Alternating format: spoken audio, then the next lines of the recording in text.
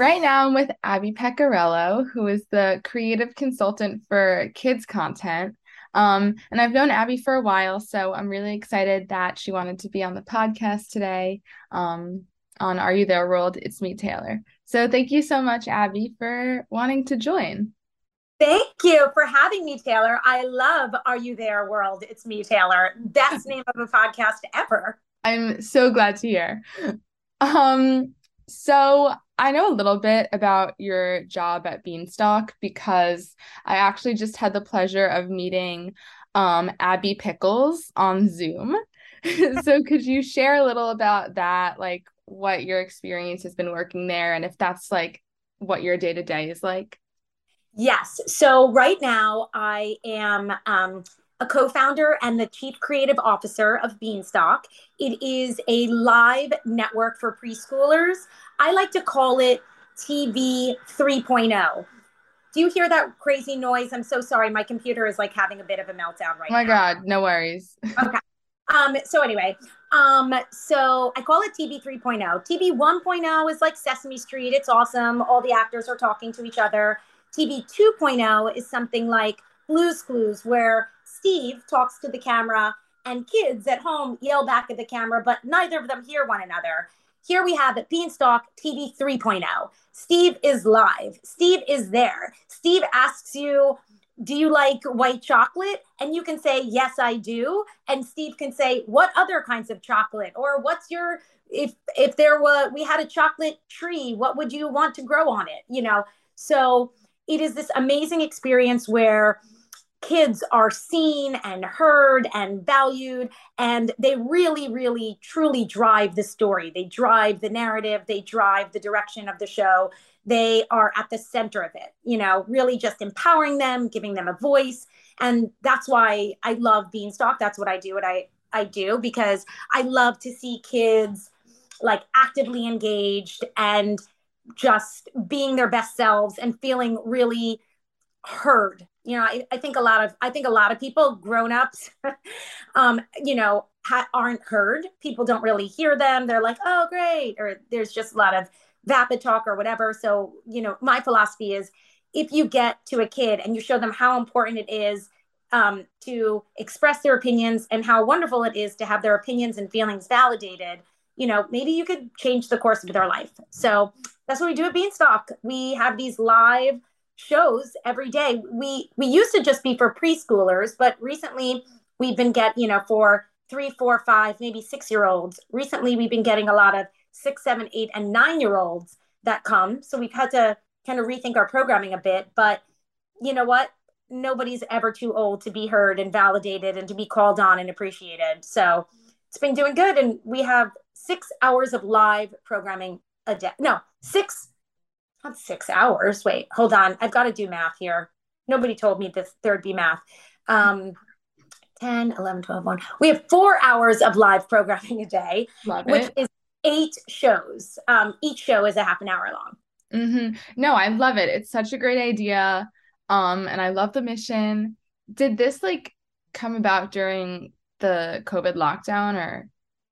Yes. So the founder of Beanstalk is this woman, Amy Mulk. She's lovely. She had a preschooler during the pandemic, and she had this idea incubating in her mind, like, oh, I love this idea. I want to do a live network, um, TV kids content has been evolving and changing with YouTube and all the streaming networks and apps. And there's like, this is kind of like a fusion of everything. And she was like, kind of throwing this idea around in her mind. And then the pandemic happened. So she was like, I got to strike. So she launched on Zoom, which we are still on. We are working to get off of Zoom. We actually are about to go on this amazing new platform called Oh Yay. I recommend everybody to check it out. It's like a really great community platform that allows you to be super creative and create these immersive, wonderful, fabulous environments. It's so awesome. But she just kind of was like, I got to do this. So she got a Zoom account and she kind of like hired a bunch of actors and was like, go do be. And there was a science show and there was a movement show and there was a unicorn show, and it was awesome. And everybody was logging on. They had hundreds of kids a day because everybody was stuck inside. After that, kids started to go back to school. And at first, it was more classes, not shows. I Mhm. come from the world of kids content and creating TV shows. So I wanted to brand the shows a little more, give the people costumes. Formerly, they just wore just their everyday clothing. They just had their names, whether they were named, just say like Ms. Abby or Teacher Abby. Now everybody has, like, I think you might have seen the Go Bananas with Hannah Yeah. Banana. I gave her that costume. Her name is not Hannah Banana. Her real name is Joy. So I've really tried to brand things and create kind of IP, Hmm. out of what these experiences are. So after the pandemic, kids went back to school. She regrouped and thought, and then I was hired in February to kind of resurrect the content, reinvent it, reimagine it, figure out how we can make it more immersive, how we could get off Zoom, how we could just add some creative pizzazzle into it. And that's what I've been doing, creating new shows, hiring new actors, ensuring that we have a diverse cast of characters, that we have really fun, engaging hosts that you could dress up as for Halloween. I love it. Did you always know that you wanted to go into kids content? Yes, I have always, I worked at Nickelodeon for 12 years. I am a founder of GoNoodle, which is used in 4 out of 5 elementary schools. It's movement and mindfulness videos. I've worked for Disney. I've worked for Scholastic. I have always, I do some consulting work right now as a creative consultant, as you said I was, for Cartoonito and HBO Max. I have only, always and exclusively done kids content. I love kids. I think they're the most awesome human beings alive. I knew you as a child. I would like go into your basement and play American Girl dolls and Polly Pockets and all sorts of fun things with you and your brother Kyle. I love kids. Yeah, and so you mentioned you worked at Nickelodeon for 12 years. That was your first job, right? Yes, yes. So how did you then go from Nickelodeon to where you are now? So I've had like a really amazing, opportunity. So I was at Nickelodeon and I was hired to, I feel like you probably were on some of my things at Nickelodeon at one time. I always tap into my friends. I'm like, I need a video of your kid. I need an idea for this. So I worked on a show called You to You on the Road, and I went around the country to different schools, and I filmed kids in this. It was like this is like in 1995. It was a video speakers booth. Like there was no iPhones, and I would bring this like gigantic, what looked like one of those old photo booths, but Okay. it had a video camera in it, and I would record kids like telling me their dreams or their wishes or their embarrassing stories or whatever. And I would use them almost like, this is even before YouTube. So I would use them as these like little fun interstitials on the shows. They were kind of like confessional, kind of real world, the real world, or any reality show that has those like stand up Yeah. testimonials of people. They were like that, like the inside inner workings of kids. And I loved it. And I did that. That was a long form show. So like a, 22-minute show. And then after that show ended, I went to work for their brand creative department, and I made a lot of promos. I did the kind of advertising campaigns for the Kids Choice Awards, or when Keenan and Kel was a new show, I did like the big promotional campaign for that. And then I started working on a show called Nick in the Afternoon, starring a little popsicle stick named Stick Stickly, and that's where I met my husband, which is amazing and awesome, and he's in kids content as well.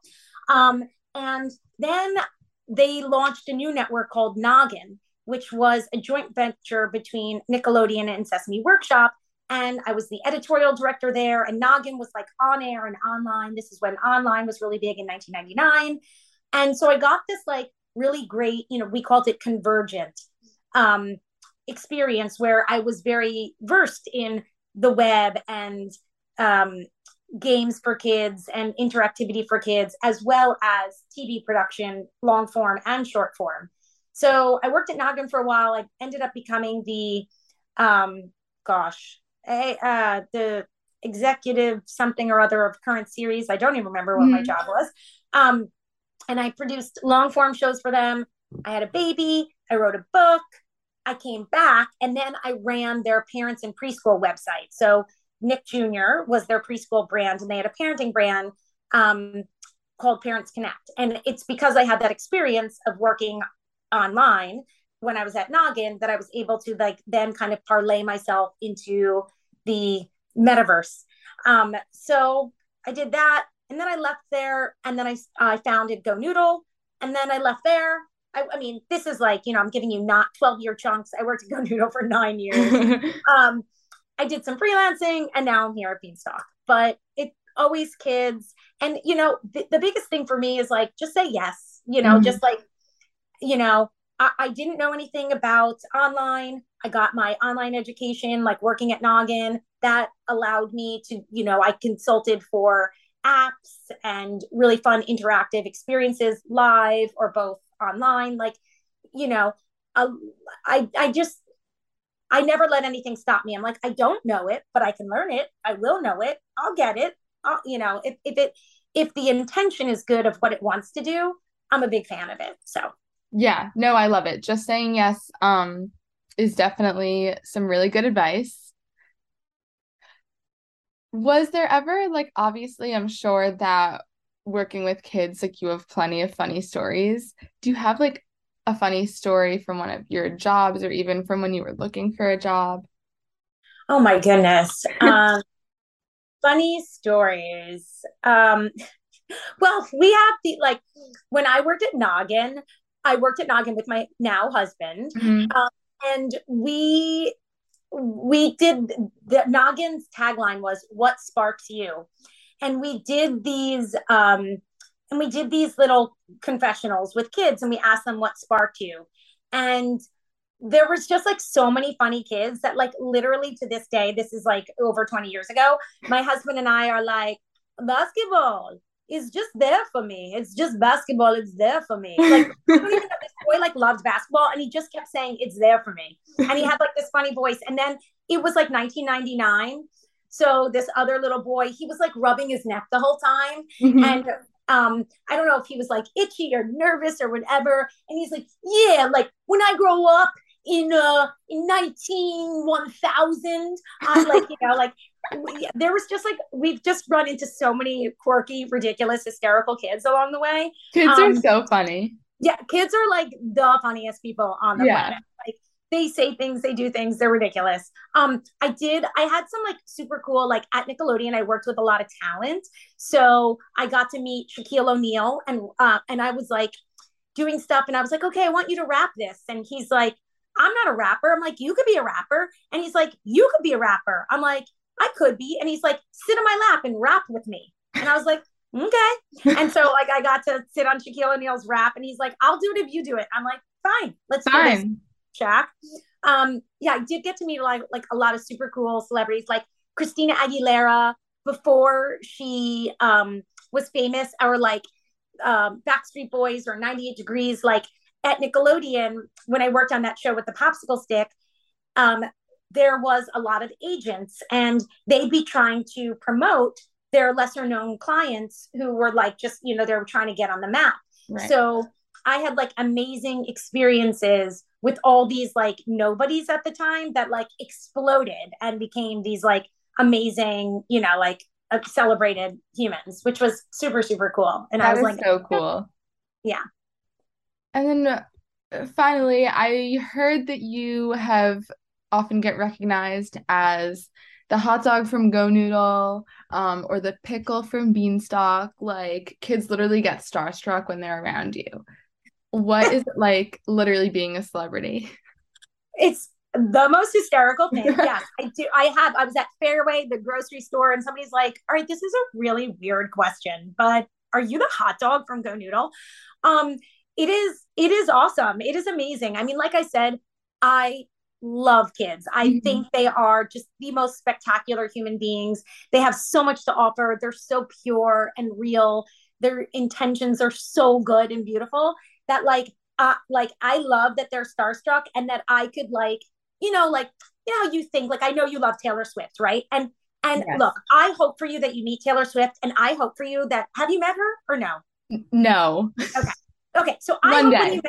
met, okay, one day, but I hope when you meet her that Mhm. she is everything you want her to be. However, you know, they always say never meet your idols, like, you know, Right. because you have this idea in your mind of like who you want them to be. So since I get recognized very rarely, few and far between, I try to make that experience for that person the most amazing, ultimate, ideal experience where like I give to them and love them and celebrate them. Like Oh. I was at your Hamptons house Uh-huh. and your dad's friends' kids knew who I was. And I was like, yeah, blah, blah, blah. And I was like, give me a high five. Let's do this. Let's bump, you know, like let's fist bump. Oh, I love it. I love it.